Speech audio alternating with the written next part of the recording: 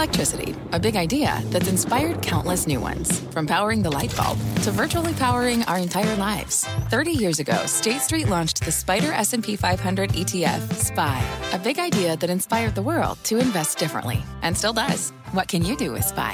Before investing, consider the fund's investment objectives, risks, charges, and expenses. Visit ssga.com for a prospectus containing this and other information. Read it carefully before investing. SPY is subject to risks similar to those of stocks. All ETFs are subject to risk, including possible loss of principal. Alps Distributors, Inc. Distributor. What does it mean to be rich? Maybe it's less about reaching a magic number and more about discovering the magic in life. At Edward Jones, our dedicated financial advisors are the people you can count on for financial strategies that help support a life you love. Because the key to being rich is knowing what counts. Learn more about our comprehensive approach to planning at edwardjones.com/findyourrich. Edward Jones, member SIPC. Fast Money starts right now, live from the NASDAQ market site overlooking New York City's Times Square. I'm Melissa Lee. Your traders on the desk are Pete Najarian and David Seaberg, Dan Nathan and Tim Seymour. Tonight on Fast, it is a Twitter takedown. The stock getting crushed today as a social media giant admits there's a lot of fake accounts out there, but the expulsion of fake accounts could lead to real money, says tech guru Gene Munster. And he'll tell us just how much. Plus, Apple lagging behind its biggest tech peers, but the chartmaster sees something that has him pressing the buy button. He will explain why he's calling for an Apple turnover. But first, we start off with the market rally. The Dow surging more than 300 points, closing at the highs of the day. The Dow now positive for the year, with financials and industrials leading the way higher. And it could all be thanks to the war. The trade war, that is. What is it good for? Well, apparently it's good for about a 7% gain on the S&P 500 here in the U.S. over the past 3 months, and not so good for China. The FXI, the Chinese large-cap ETF, down about 7% over the same time period. So, rhetoric aside, could we actually be winning the trade war? And if so, what are the best stocks and sectors to bet on right now? Pete. I think we could be winning the trade war, and I think if you decide that you want to look at the Shanghai versus the U.S. in terms of the stock markets themselves, that sort of screams that we are winning, because essentially we're flat over the last month, and you look over in Shanghai and it's down about 10% over the last month. So under the circumstances, it seems like people are able to digest and look forward enough that whether you call it a trade war negotiation, whatever you want to call this whole thing that's going back and forth and all these various tariffs, it seems to me that we are in the position of power. Now, I know there's others that might disagree with that, but I think we are in a position where we do have the power, and I think because of that, that's why we're seeing the financials today finally showed a little bit of life. We got earnings at the end of the week. We're going to see the numbers. We'll find out more about that. But these industrials, I think that is an opportunity, and I think some of them that were oversold are starting to get a little bit of that lift, and I think there's a lot further to go. And I know you're talking about Caterpillar and Boeing. I mean, we saw nice performances today's session. Do we get the all clear when it comes to these poster children of the trade war? I mean, I'm not sure it's a position of power, though, Pete. I mean, if you look to see what Boeing's down 8%, Caterpillar's down 12%. That's with a rally over the last couple of days. So the point is, over the last couple of days, are we making the call that we're now winning the war? Because in a lot of these stocks have bounced back. I think what we're realizing is that a trade war is not a war anyone is going to win. A negotiated settlement, I probably believe the same thing with Pete. I think we're in a position to actually exact a negotiated settlement that's probably positive in trade terms. No matter what, though, we've listened to CEOs around the world, and definitely ones in this country, telling you we don't want a trade war. And if you look at the big industrial companies, they've underperformed during this period. The rest of the world is sold off like they're going out of business. And yes, that's an opportunity. Well, here's the thing, right? So you talk about who's got the upper hand here. I would say, given the proximity to the midterm elections, I'd say the Chinese in particular have the upper hand right here. The Republicans cannot afford to have this thing drag out. And they certainly, most of the Republicans do not agree with with Trump's tariffs. They just don't. So I think that because they don't want it to be fair. Yeah, they don't want this. No. Hold on, Pete. Listen. What's on the horizon for financial markets? At PGIM, it's a question that over 1,400 investment professionals relentlessly research in pursuit of your long-term goals. Specialized across asset classes, but united in collaboration, our teams provide global and local expertise. Our investments shape tomorrow, today. Pursue your tomorrow with PGIM, a leading global asset manager. This podcast is supported by FedEx. Dear small and medium businesses, no one wants happy customers more than you do. So you need a business partner just like you. Like FedEx, who understands your passion for serving your customers because they have the same commitment towards you. That's why FedEx offers you picture proof of delivery, packageless and paperless returns, as well as weekend home delivery to 98% of the U.S. on Saturday and 50% on Sunday. See the FedEx service guide for delivery information. What's more, FedEx Ground is faster to more locations than UPS Ground. Trust FedEx for timely deliveries. See what FedEx can do for your business. Absolutely, positively FedEx. Everyone agrees that the intellectual property, the things that are going on there needs to change. They're not, they just don't agree with how it's going about, okay? So all of a sudden now we have a situation where we slap $34 billion of tariffs, 25% tariffs on that. Okay, so that's $10 billion. Inconsequential. Inconsequential. It really is. On a $19 trillion economy, it's inconsequential. But then he's tagging possibly $500 billion. Which is the math on that. Everything we bring in from China to the United States. But I mean, he's come up with numbers that are even more than we. But I understand, and so I guess my point is like this thing's going to go on. There's not going to be any quick resolution to this sort of thing, and that's the whole notion of a trade skirmish that turns into a trade war. And let me just add one other thing: it's not just our economic and political adversaries; it's also our allies. We trade more with the UK, China. The UK, Mexico and Canada more than China, Japan, the UK, and Germany. Okay, $1 trillion more with them, and we're launching a trade war with them too, our allies. Yeah, but Dan, I agree with you. I think the issue here is that the market's got its head around the fact that when President Trump throws out a number like $500 billion, that's not going to get passed. I mean, not even close to that getting passed. So I think the market, if they keep retaliating, David? Look, I agree with you about China. I think China actually is in control because if they start to see a sag in their economy, we're never going to know the real story. We're going to see numbers come out. We're going to see a sort of face that they're going to put on. Growth at any cost is their mantra. That continues to be sort of a reality. So as far as the information and the numbers coming from China, do I actually believe them on a week-to-week basis? Are we now? I mean, that's something we've heard for years. Correct. And I think the wrong thing to be bringing up here. My point is supporting Dan on this and saying they have the upper hand from it because they kind of do when it comes to that. When it comes to sort of the illusion that they could put out there and the impact of their economy. So what are we seeing in the markets here? Right now, the markets right now are comfortable. We're seeing I think the markets are comfortable. Over the weekend that we didn't get any sort of rhetoric around trade whatsoever. But I think most importantly right now, the comfort is around the fact that Trump isn't going to impose these crazy, outlandish tariffs that he's threatening to. I think the market believes that. Why do you say that? If you took his policy on almost everything, though, think about TPP, think about Iran, think about immigration, think about health care, what they want to do, think about Texas. They've actually followed through on all of this stuff. But I'll tell you why, because once the economy starts to take a hit and growth begins to slow down to some extent based on this rhetoric, that's when he backs off aggressively. There's a put in the trade war. Again, I said this before on the show a million times. We basically have an administration right now is benchmarked on the S&P. They're benchmarked on the S&P. If you want to make an argument that we actually saw a reacceleration of risk, aggression, or whatever you want to call this 4 or 5 days ago, that's really where this is started. And what's the reason for it? One, I think you've got a Fed out of the way. You've got Fed minutes that reaffirm that this is a Fed that's being very thoughtful, I think, on both sides of the ledger, this asymmetric target on PCE, et cetera. But again, over the last 4 or 5 days, you've had emerging markets rally 6%. You've had the dollar fail at 95 and actually trade with a 93 handle this morning. Rates are sideways for 3 months. Look at the 2-year note, which was really leading the entire move on rates. And actually, that's done nothing since mid-April. That's the story, folks. And a lot of this stuff, I think, is oversold. Here's the other part of the story, especially as we get into earnings season. How about the fact that volatility 20% has been sucked out in the last 4 or 5 trading sessions? You think that's been a good indicator throughout? I think it's been a fantastic indicator. Absolutely. Yeah. Without any question. So wouldn't it be time now? I mean, to buy protection, yes. Exactly. Yes. The VIX with below a 13 because handle. we were in a different range. We had moved from that range, which would call it 10 to 12, and then suddenly we were in this 14 to 17 range.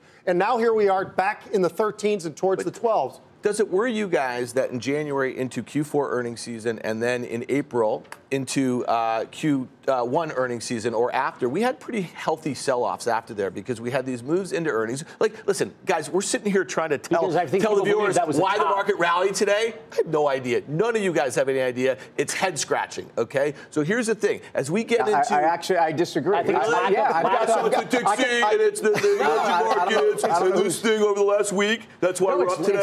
It's lack of any sort of... That's fine. No, it's not. It's not literally. Imitated. I don't know. That's what I want to No, but think about where we are, all right? In the last couple of days, we actually got through the formal event where we actually filed these investigations. We had to do it. It's procedural, guys. At this point, you've got $34 billion, you've got another 16 behind it, and that's probably it.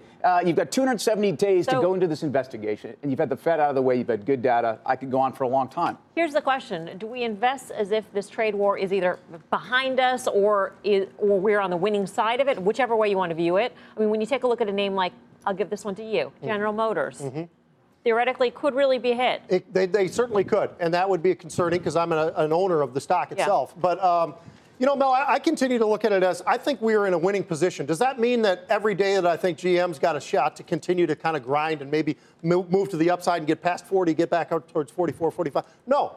But at the same time, I do feel like we're in a position of power. I do feel like we're the stronger. And I think that's reflected in what we're seeing in the market and why people have chose to come back into some of these names, particularly as we approach earnings season. I mean, that's really kicking off Friday when we get into the financials. Let's talk about earnings season. Sure. Okay, let's talk about the weirdo-ness of all these tariffs. You just read this story this morning that BMW has these plants in our southern part of our country, and they make cars and they sell them to China. Now, China's going to slap a 40% tariffs on that. Okay, so they either need to raise prices or they need to, because there's going to be lesser demand. So we can all agree on that, right? And then ultimately, they're going to have to fire workers in Trump country. How do you think that's going to play? How do you think that's going to play? These are the sorts of things that we are going to hear, the uncertainty that we're going to hear about second half guidance. And if you don't think that that's going to take some of the air out of the first half excitement that we had about tax cuts, I just don't see it. Yeah, I think it's a good point. I think what you have to focus on right now is CapEx and guidance, CapEx guidance, and the way companies position themselves from that perspective for looking forward. But don't you think it'll be cautious? CapEx will be cautious. Hiring will be cautious. Wage growth will be cautious. We will see how that is, and it probably is a tempered tone. But I would say, if you think about the market in general right now, this is how I'm investing. What's the path of least resistance right now in this market? Up or down? Haven't they heard from every company that we're concerned about this? And the market is priced in everything you just said, Dan. Wait, you can't tell me that that's not already out there. We sold off after Q1 earnings season in April. I know what the history was. You just said because we thought that was a top in earnings. And I'm telling you, everything you just said about the guidance about CapEx or whatever they think from the trade concerns. So Mel asked, how are you investing in it? I think it makes sense to take a week or two. Take a week or two. The market's so range-bound. I mean, the S&P, don't do anything. Well, no, I don't mean don't do anything. If you're like Pete and you see opportunities, GM went up to 45 and now it's back at 40 and it filled in that whole gap. Maybe it's a good do. You know what I mean? Good debate here on the desk, clearly. But let's settle this. Bring in Allianz Chief Economic Advisor, former PIMCO CEO Mohamed El-Erian. Mohamed, welcome back. Thank goodness you're here. I want to get your opinion. Who is winning the trade war? Are we? So in relative terms, we are winning and we will win the trade war. And I think just look at the performance of U.S. markets relative to China and relative to others. That is consistent. The more interesting question is what happens in absolute terms. And I think what the market has priced in is the following, that the tit for tat continues, but ultimately it doesn't lead to a full-blown trade war, that we get still free but fairer trade. And is there a left tail? Sure there is. I think what the market hasn't realized as yet is that there is a right tail. I call it the Reagan moment for trade. That when people realize that at the end of the day, the U.S. will prevail because it's a less open economy, because it's a more dynamic economy, that ultimately you may end up in a situation where the U.S. position in global economic terms is better off. So I see this as the market is pricing in the most likely outcome, but let's not forget there's a right tail as well as a left tail. When we think about the Reagan moment, Mohamed, most people will think about Japanese automakers bringing production to the United States. Is that what you're talking about? More production, more manufacturing, more jobs here in the U.S. as a result of this trade dispute? No, I'm referring to the decision that President Reagan took to have a race on military buildup with the then Soviet Union, with what he called the evil empire. Were there risks to that approach? Massive risks. But at the end of the day, because the U.S. was sure to win that war, as long as those risks were managed, you ended up with changing the landscape of Europe and changing the position of the U.S. And I think that one of the upside risks, it is a tail, but one of the upside risks is that you may end up changing the global landscape in a way that favors the U.S. because countries will realize that if we slip into a trade war, while everybody suffers, the U.S. does better in relative terms. All All right, well, Mohammed, the trade war is not your only prediction. You also brought along two others, and your predictions tend to be accurate, so one could call them tomorrow's headlines. We're going to kick it up here. You say the Fed backs away from 4 hikes for 2018. Why? Because the rest of the world is less solid than the U.S. So if the Fed was only looking at the U.S., it would hike 4 times. However, we are going to have headwinds from the global economy. Europe is slowing down. China is not in a perfect position. And the Fed is not going to be able to ignore the rest of the world. So we're going to get a total of 3, not 4 hikes for this year. All right, your third prediction here is the best bet in the world could be emerging markets. Really? So why? Selective emerging markets, because they are subject to contagion. Just look what's going to happen tomorrow morning. You had news in Turkey just now about a political appointment. I'm willing to bet anything that tomorrow morning the Turkish lira is going to come under enormous pressure and other EM currencies are going to suffer. Why? Because the technicals in that market are particularly weak. So what you get is overshoots of good names, of solid names that temporarily depressed. And I think that you will have opportunity after opportunity in the coming months as global liquidity recedes to pick up good names at temporarily depressed prices. Mohammed, always great to speak with you. Thanks so much for your time. Thank you. Mohammed El-Arian. All right, let's trade it. What do you think of that last prediction? I think he's right. Emerging markets underperformed the S&P by 15% from the beginning of April through last week. And what he talked about with Turkey. Erdogan named his son-in-law as the finance minister. Not good stuff, folks. But let's go to China. Let's not get complicated, because I think a lot of people know which stocks to buy in China. And I think if I look at some of those mega cap tech names in China, I think their sell-off is one you absolutely jump on. Tencent, we had some news about some gaming and some things that they could be actually spinning off over here. Bottom line, fundamentals make sense there. The Xiaomi offering is kind of interesting. Didn't do particularly well. I'd throw that in there. This was a company that people expected to come out, IPO in Hong Kong at $100 billion last year. It was like $53 billion valuation. I mean, I think there's some things that you can point to and say that there's some stuff that's kind of cooling off. You know, when you think about being in the 9th year of this recovery that we're in here, we have global stock markets that, other than ours, really does act well.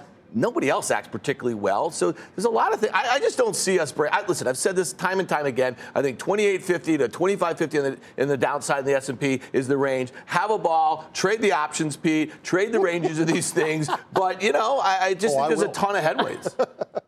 Coming up, Twitter getting taken out to the woodshed after the exorcism of 70 million bots on its platform. But the CFO just said something that has investors excited about the stock again. We'll tell you what that is. Plus, when he wasn't busy attacking the media, Tesla CEO Elon Musk spending quite a bit of time this weekend tweeting about his project to help rescue the soccer team stuck in a cave in Thailand.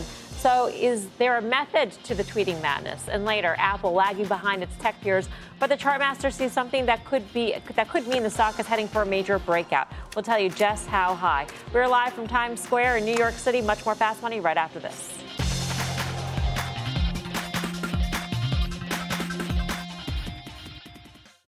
This podcast is supported by FedEx. Dear small and medium businesses, no one wants happy customers more than you do. That's why FedEx offers you picture proof of delivery, packageless and paperless returns, as well as weekend home delivery to 98% of the U.S. on Saturday and 50% on Sunday. See the FedEx service guide for delivery information. FedEx Ground service is also faster to more locations than UPS Ground. See what FedEx can do for your business. Absolutely, positively FedEx. CNBC has quick and easy to understand business news updates at the open, midday, and close every weekday. Markets, money, and more from Wall Street to Main Street. I'm CNBC's Jessica Ettinger. Follow and listen to CNBC Business News Updates wherever you get your podcasts.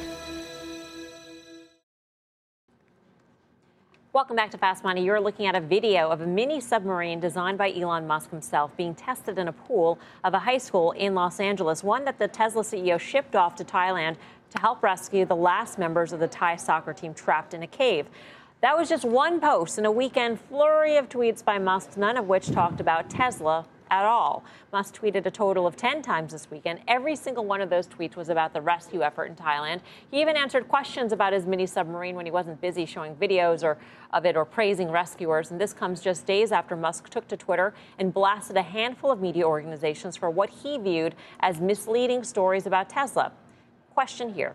Is he intentionally trying to distract investors from Tesla? Seberg, what do you say? Look, I mean, this is a very sensitive situation given the fact there were so many people in jeopardy there. But I would say no, it probably is not a distraction. I think that in general, if he wants to distract people, I think he'll be much more direct. In my opinion, I think the institutional investor, the core holders of this on the institutional side, are a little bit, nervous, if you will, by his tweets. Not these in particular, but I think earlier tweets just about cash flow, profitability, et cetera, that he has really no, I think, policy on. He should not be tweeting on that stuff. So I think there's a frustration from the standpoint of scared factor.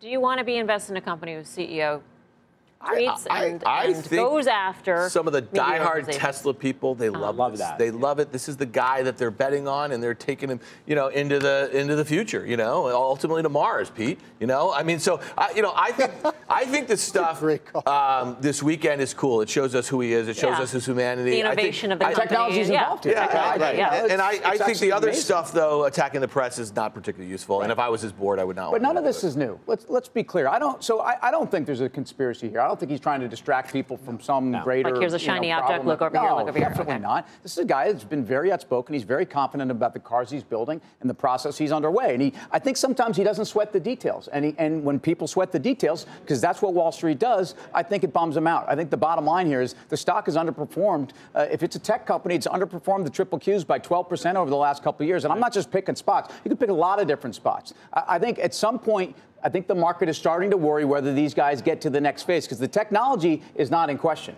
It's the other part. And I don't disagree with you on the fact that it's lagged in terms of the stock appreciation of this, but I still view it as a tech company. I think a lot of the people who hold the stock, I think, look at it as a tech company. You have to. And I think Wall Street still looks at it as a car company. And that's the disconnect that I think we're seeing right now. I think the majority of the folks out on Wall Street. It's schizophrenic because they want to look at it as a car company in terms of deliveries, but they want to give it the valuation of a tech company. Absolutely. You're 100% right. And I think that's the part that I think, and Elon has not done a great job of actually letting people know this is a tech company and we are feeding ourselves into the hardware side of it. I think everybody knows GM and Ford and Tesla all the same market cap. It's being valued as a tech company. That's right. I mean. But the analysts don't think so. Coming up, Starbucks ditching plastic straws just months after its bathroom problem. Is the coffee giant putting politics over profits? We'll explain. I'm Melissa Lee. You're watching Fast Money on CNBC, First in Business Worldwide. In the meantime, here's what else is coming up on Fast. Twitter is exorcising its bots. But is the bot purge good or bad for Twitter? Tech guru Gene Munster has a surprising take.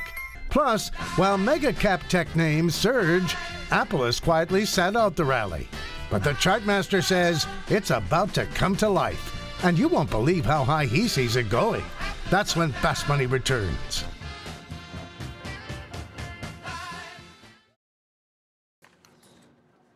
Welcome back to Fast Money. Mega cap tech has been on fire as many names sit near all-time highs, but the biggest stock in the world has been sitting out all of the fun. Let's get to Bob Pisani at the New York Stock Exchange for the details. Hi, Bob.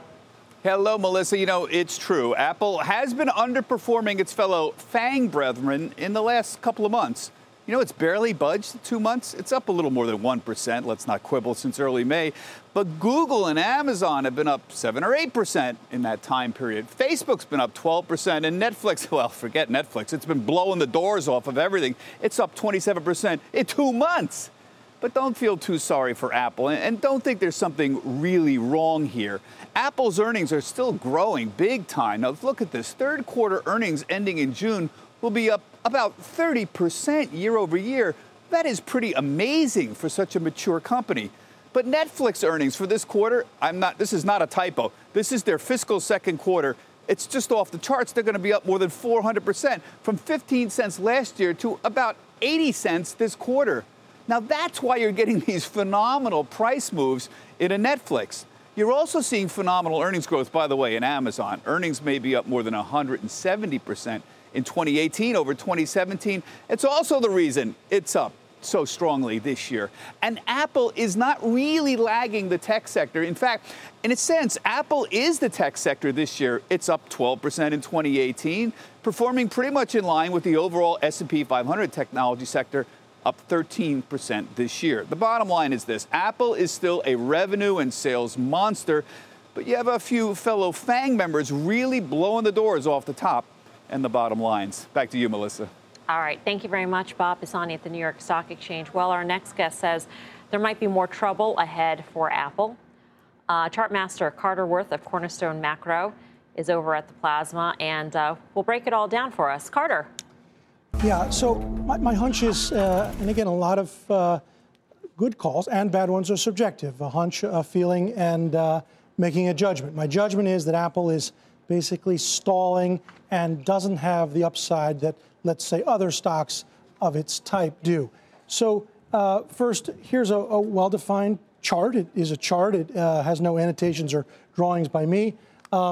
Let's put in some lines. What we know is that Apple, of course, has bounced off trend several times and has responded quite well over and over. So one could say, so what's the issue?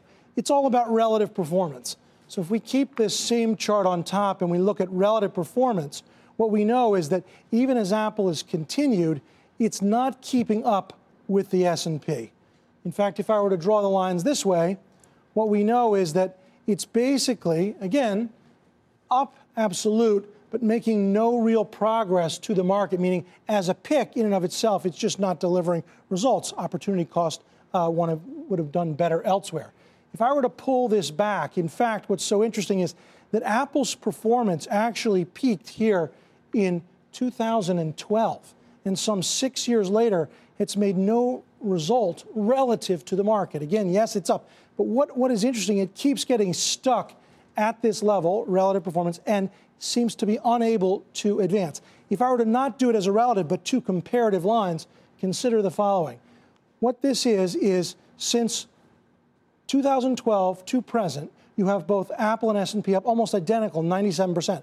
But as an investment, as a trajectory, risk adjusted, what we know, of course, is the orange line is much steadier and better, whereas Apple has had huge drawdowns and has then had to play catch up simply to get back to the market. So on a risk-adjusted basis, not as good.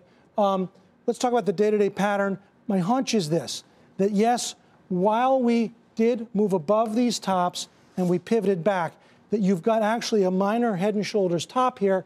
Here are the lines, last chart, and that actually Apple has the risk of retracing some of this move back towards sort of the low 180s, even 175. Close today around 190. I think you want to fade it. All right. Come on over, Carter. Michelle will bring the chair in. Thank you. Thank you, Michelle. Let's see what more. So you said it before, Apple is the tech sector. Does this mean the tech sector is in trouble too? Well, so Apple is obviously a big weight in the tech sector. What's interesting is that relative performance, if you compare it to the tech sector, it's even worse. And remember, there's autocorrelation because it's a big part. If you removed Apple, its relative performance even worse still. It just doesn't, I think it just doesn't have the word dynamic associated with it. It just feels dull. You mentioned 175, 180 as the price it could check back to. Is that firm support in your view? Or I mean, it would retrace the gap up. Okay. Associated with its last sort of good piece of news. I think it's important to mention that a few months ago, prior to earnings, you actually thought it was going to break out above that, and it did. So, for all intents and purposes, you've had a nice call here. Do you get a little nervous into the September product cycle? I mean, this is a stock that obviously maybe that's what it's kind of basing for as we get into new iPhones in September. So first, that's a nice softball for me, remembering a good call. Second, I don't know anything about product cycles because I'm not in that, right? I'm not in the why. I'm in the what business, and what it looks like, but I'll leave that to you, is that it's stalled. What is the product cycle? Is it going to get better or worse? I look at this. No, I'm asking, is it supposed to be good, this next coming thing? Or? Better hope so. Well, better hope so. Yeah. But Carter, I look at Apple against the triple Qs, and am I doing something wrong here? I mean, I see it outperforming over the last couple of years, and I see it outperforming by 20%. Over the last couple of years, right? But that's the catch-up trade, having basically underperformed so badly. That's totally fair. And you say 2012, you say it kind of peaked. But why isn't it its time now? And this is where we might layer in some financial stuff like also buybacks and accretion and services businesses. Well, but one could maybe say it's their time. You never bet against Apple because of the buyback program alone. It just, in a moment where I think there's going to be some interest in beta, this is the exact opposite of that. Mm-hmm. It's a low beta sort of safety trade that maybe people will look past as they try to play things like industrials and financials. Pete, does Carter give you pause on Apple? No, not really. I look at the chart, and I look at it as consolidation, but I also look at all the different growth. I mean, I'm going away from where you are. Sure. I'm going away from the technology side of it, and I'm looking at, okay, what does the company actually have? Services, but here's the other one. They will all be saying this, just like they said services years later. Wearables. The growth in the wearables is absolutely astounding, and no one ever talks about it. And if you compare it to Azure, you compare it to AWS, you compare it to all these other areas that we all just go crazy over each and every quarter, and you look at just the wearables for Apple, you'd be amazed. The growth, 70+% back in February. Yeah, I mean, look, I think it's a range-bound stock. I think at 190-ish, it becomes a funding short. We've talked about that before on the show. And I think 170-ish is short of the bottom in this name. But it's a tradable range. You trade that range. I mean, I look at it and say the only upside, in my opinion, for this story is really on the services side and the gross margins and what the street expectations are. I got to tell you, this stock was so defensive, and Carter's pointed this out during the last 3 months. I actually think the stock's going to be that $1 trillion stock by the fall. I mean, the model released for sure, but 10% earnings accretion just through buybacks. The services revenue is growing. I mean, there's all kinds of reasons why I think Apple is in charge of their own destiny here, and I think the stock's trading great. But isn't it important to remember that the stock... It's not NVIDIA, it's not Netflix. In the first week of May, the stock was 161, okay? And now it's 190. I'm just saying, so you're having lots of opportunities to trade this thing. It did break out, but momentum flags all of a sudden. It did not follow through. The break, I think, was identifiable, but now it seems a little less inspiring. All right. Carter, thanks. Good debate. Carter Braxton-Worth. Still ahead. Twitter tanking nearly 6% today and reports the company purged 70 million fake accounts in the last 2 months. But tech guru Gene Munster says this could be the perfect time to buy. He will be here. Plus, Starbucks saying goodbye to plastic straws and hello to sippy cup tops. But between that and its new bathroom policies, is the company putting politics before profits? Fast Money returns after this short break.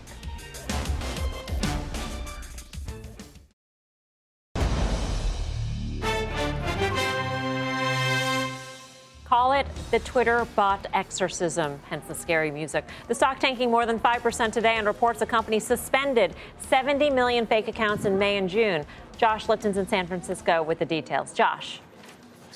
Melissa, Twitter exec Ned Siegel trying to ride to the rescue, stepping in today and looking to limit the damage here. The stock falling nearly 10% today at the low, but then paring losses after the CFO clarified the company's actions, saying most accounts we remove are not included in our reported metrics, as they have not been active on the platform for 30 days or more, or we catch them at sign up and they are never counted. He goes on to say if we removed 70 million accounts from our reported metrics, you would hear directly from us. Now, this is all in response to that Washington Post report that Twitter has been suspending more than 1 million accounts a day in recent months. And here was the part that spooked the street. The paper, citing an unnamed source, says the takedown could impact user metrics for the second quarter. CFRA's Scott Kessler downgraded the stock to a sell. He tells me he downgraded on valuation, but this report reminds us, he says, about risks for the company. He says a lot of the good news is already reflected in the stock, which is up more than 80% so far this year.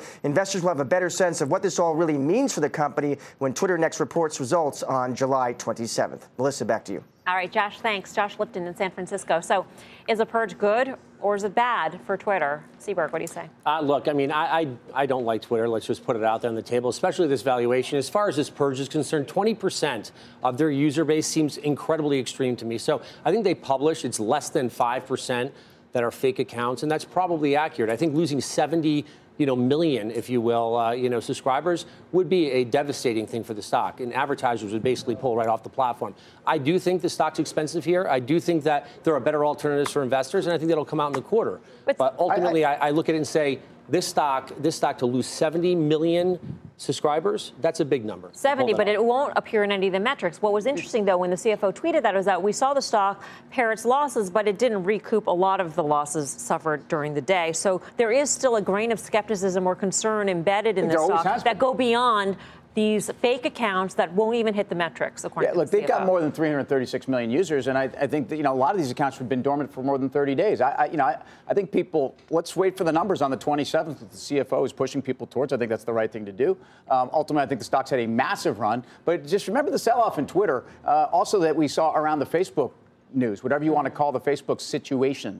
Bottom line is, it's the same story at play here. You've got two companies where they are trying very hard to get control of their user base and their data, and I actually think it's a positive. Our next guest says Twitter will bounce back from this battle against the bots. Loop Ventures founder Gene Munster joins us from Minneapolis to tell us why. Hi, Gene. Good to see you. I have a really basic question, and being somebody who's not entirely familiar with how bots work, but I would imagine that bots could be programmed so that they are more active on a monthly basis than what Twitter is using in terms of their metric to weed these accounts out. So do you have, how comfortable are you that that 336 million MAU number is firm and that part of that aren't bots waiting to be culled? Well, so of that number, what we think is the most likely piece that's going to be removed is probably somewhere around 5 million accounts. And that's in part on this bot methodology that you're looking at, but also about the level of materiality that the CFO talked about today. So let's just assume that 5 million accounts disappear from that 336 million that they reported at the end of the March quarter.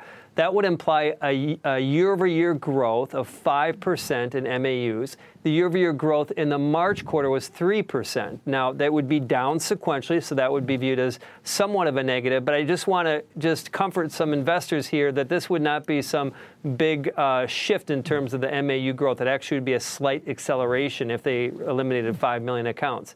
I think that there's another big piece here, too, is that this company is serious about cleaning up the broader platform. And I think that should make investors feel comfortable as well. And the third and final piece, and this isn't anything new today, but this concept of investors getting progressively more comfortable with what was a toxic phrase 3 months ago around privacy and consumer data and selling that, it's almost like we've just blown past that. And so I think based on those three factors, we feel pretty good here. Hey, Gene, does it make you feel better about maybe, let's just say it's more than 5 million accounts, but that the monetization is better on a smaller number, even though that user base is not growing in a material way to get investors excited? Yeah, there's different levers, clearly. But I think when you think about platforms, though, this growth idea is still critical. I think that even if some of the revenue per user improved but if the metrics around the core numbers were somehow different than what we're expecting, if they were more negative, there's really no way to get investors comfortable around that, even with improving revenue per user. Most likely how this plays out is that it's going to take a quarter or two for investors to try to get back to a normal run rate about what the user growth was. That's why the stock doesn't rebound when the CFO is out comforting people, is because investors say this is probably going to take a couple quarters to work itself out and we're not going to have visibility. Therefore, that impacts the valuation in the near term. Hey, Gene, quick one for you. What matters more to you right now? Would it be user growth in whatever metric you want to use, or is it engagement, or what is it that you look at and you feel is the most important metric right now for Twitter? The most important metric is user growth. The challenge is we're not going to really see that. And so this quarter, for the June quarter, it's going to be around engagement. We're going to have to look to that. But that would be the 1-2, the user growth on top, and the second would be engagement. All right, Gene, we're going to leave it there. Thanks so much for joining us. Always great to see you. Thank Gene you. Munster of Loop Ventures. They haven't added users. I mean, you look right? at if that's the most important metric, that's and I agree. You look at they exited Q1 17 13%. They exited Q1 17 with. You can be disappointed, but to say that they're not growing, it is not true. They didn't grow. They ended Q1 17 with 69 million users in the U.S. They ended Q1 18 with 69 million users in the U.S. Well, they Q1 numbers I saw users up internationally 13% year over year. Year over year, I look at 10 and the million revenues. users. So what? I'm surprised Gene didn't talk about the revenue growth. The revenue growth's up 40%. But these stories, I'm not sure what you guys want. This is a unique communication and real live broadcast platform that no one else is even close to, and they're actually finally growing. I mean, to pay a premium multiple for a stock like this in this environment, you need to see the key metrics like why, David, the users' it's such growth. A scarce property. I mean, this is really what he's saying. Property, I mean, like, you think about it. It's not. I don't think it's actually coincidental that this thing is just taken off Dan, they as haven't Facebook been is able to grow their user base. They have 336 million. That's up 10 million. Right. I think investors over the last couple of years have gotten really comfortable with the fact that you're going to see low mid-single digit. But it's been more about engagement. It's been more about video. It's been more about a lot of the different ways that they're trying to get back and forth with the clients that are actually on there. I thought it was about monetization. And by the way, I will say that's all I hear about. I will say that it is about monetization, and that all goes back to the engagement process. But the fact that and I agree with you, in terms of growth, we're not seeing the growth. Right. That's been a problem. problem. Why is the stock priced as a growth story? I like Twitter, but I don't like the growth side of it is the concerning side of it for me. I mean, I agree with everything Dave's saying. I don't see the growth, but I do see the engagement. I do see people spending more time on there, the daily use of it itself. That's clear, and I think that's why the revenue is going high. I think there's no question that part of the valuation of Twitter has to be that it is unique, that it is standalone at a time when major media companies probably, I still think there has to be some kind of M&A premium into the stock, even though I think the company's going about their business and growing this thing as we want them to. All right, still ahead, it is make or break time for the banks. The group rallying today ahead of earnings later this week. We'll tell you what to expect, plus Starbucks ditching plastic straws, opting for more eco-friendly options. CNBC's Kate Rogers is testing them outside a store right here in Times Square. Hi, Kate. Hey, Melissa, that's right. You're going to be seeing a lot fewer straws out there and a lot more of these. We will tell you much more coming up after the break on Fast. Welcome back to Fast Money. Starbucks, the first major chain to ditch its plastic straws for good. Kate Rogers is right outside in Times Square with all the details. Hi, Kate. Hi, Melissa. That's right. Starbucks announced this morning it will be eliminating single-use plastic straws at its 28,000 stores around the globe by the year 2020. So if you order a colder ice drink, you're going to get one of these, unless it's a Frappuccino. This is a recyclable strawless lid that the company actually designed. This is also Starbucks taking yet again another stance on a big social issue. Not so long after they closed all of their stores, company-owned here in the U.S., for that day of racial bias training back in May. Now, straws that are made from alternative materials will be made available if you do order a Frappuccino, or upon customer request, they'll be made of paper and other compostable materials.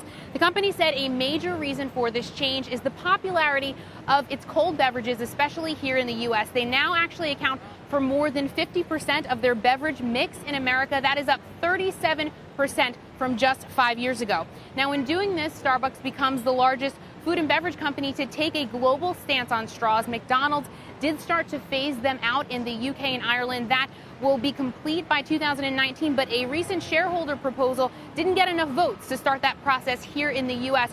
earlier in the spring. Also, don't forget Seattle, Starbucks' hometown, also just recently banned plastic straws and other items for food and beverage companies on July 1st. And now, while we are talking about Starbucks, their former CEO, Howard Schultz, was speaking out in Shanghai. He said a recent slowdown in sales in China will be short-lived, and that anyone betting against Starbucks in China is, quote, dead wrong. Now, China is their fastest growing market. The company often says it will one day surpass in size the U.S. It'll become their biggest market one day. They always talk about that. They hope to get to about 6,000 stores over the next few years. And Schultz also hinted at a potential partnership with Jack Ma, of course, the billionaire founder of Alibaba, in order to increase their digital sales of coffee in China. Melissa, over to you. All right, Kate, thanks. Kate Rogers, right outside our window here in Times Square.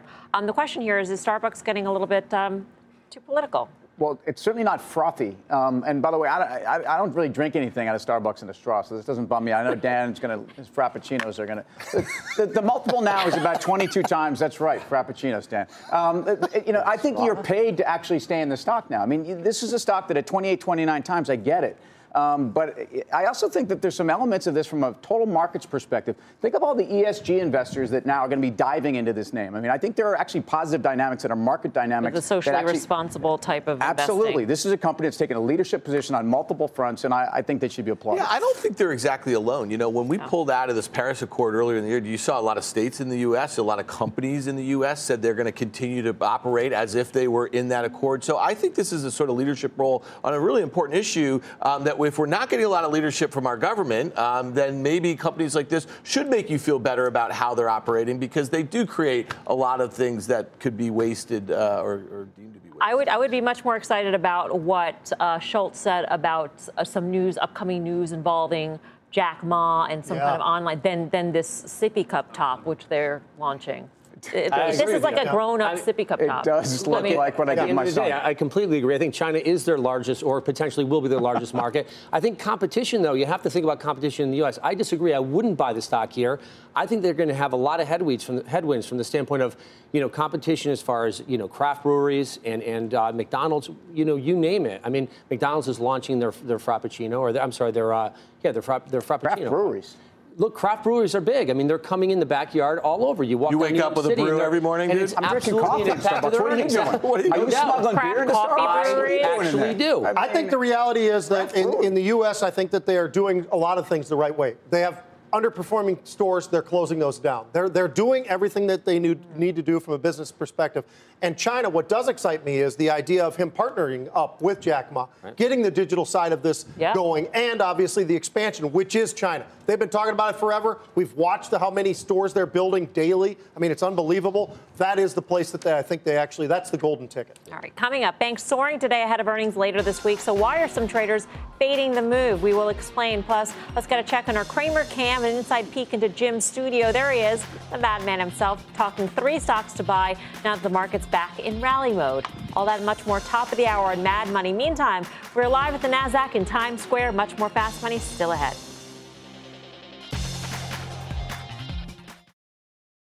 Welcome back to Fast Money. Banks soaring today as a number of big names like Wells Fargo, Citi, and JP Morgan all gear up to report earnings later this week. The options market is implying some pretty interesting moves for one name in the space, I should say. Dan's over at the Plasma to break it down. Hey, Dan. Yeah, so Mel, all 3 of those names report earnings Friday morning before the opening, and Citigroup is the one I want to look at. It's one of the worst performing names off of its highs earlier in the year. Call volume is 2.5 times that of puts today, but there was one trade that kind of caught my eye in Citigroup. In particular, real quickly, the implied move is about 2.5% between now and Friday for all of those names, which is about average over the last 4 quarters. But there was a trade that caught my eye. Roll up in puts in the July 13th weekly. It really just looks like protection for a long position in Citigroup today. When the stock was trading at about 68, there was a buyer of the July 13th, this Friday expiration, 67.5 puts, paying about 47 cents for those. Those break even down at 47.03. The trader also did this in JP Morgan and in Wells Fargo. So I think this is protecting long positions in those names. Real quickly, let's just kind of go to the chart here. Look at how this stock found support at this level, about 66. I think a lot of these bank stocks found support here, so possibly a run into the earnings. I don't know on the way out, though. All right, thanks for that, Dan. For more options action, full show Friday, 5:30 p.m. Eastern Time. Up next, final trades.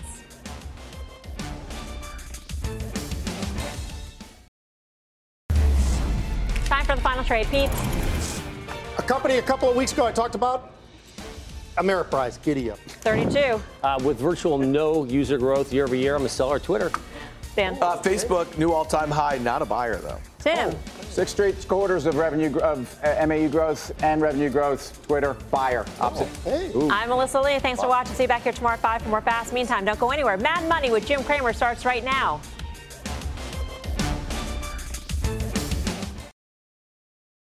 This podcast is supported by FedEx. Dear small and medium businesses, no one wants happy customers more than you do. So you need a business partner just like you. Like FedEx, who understands your passion for serving your customers because they have the same commitment towards you. That's why FedEx offers you picture proof of delivery, packageless and paperless returns, as well as weekend home delivery to 98% of the U.S. on Saturday and 50% on Sunday. See the FedEx service guide for delivery information. What's more, FedEx Ground is faster to more locations than UPS Ground. Trust FedEx for timely deliveries. See what FedEx can do for your business. Absolutely, positively FedEx.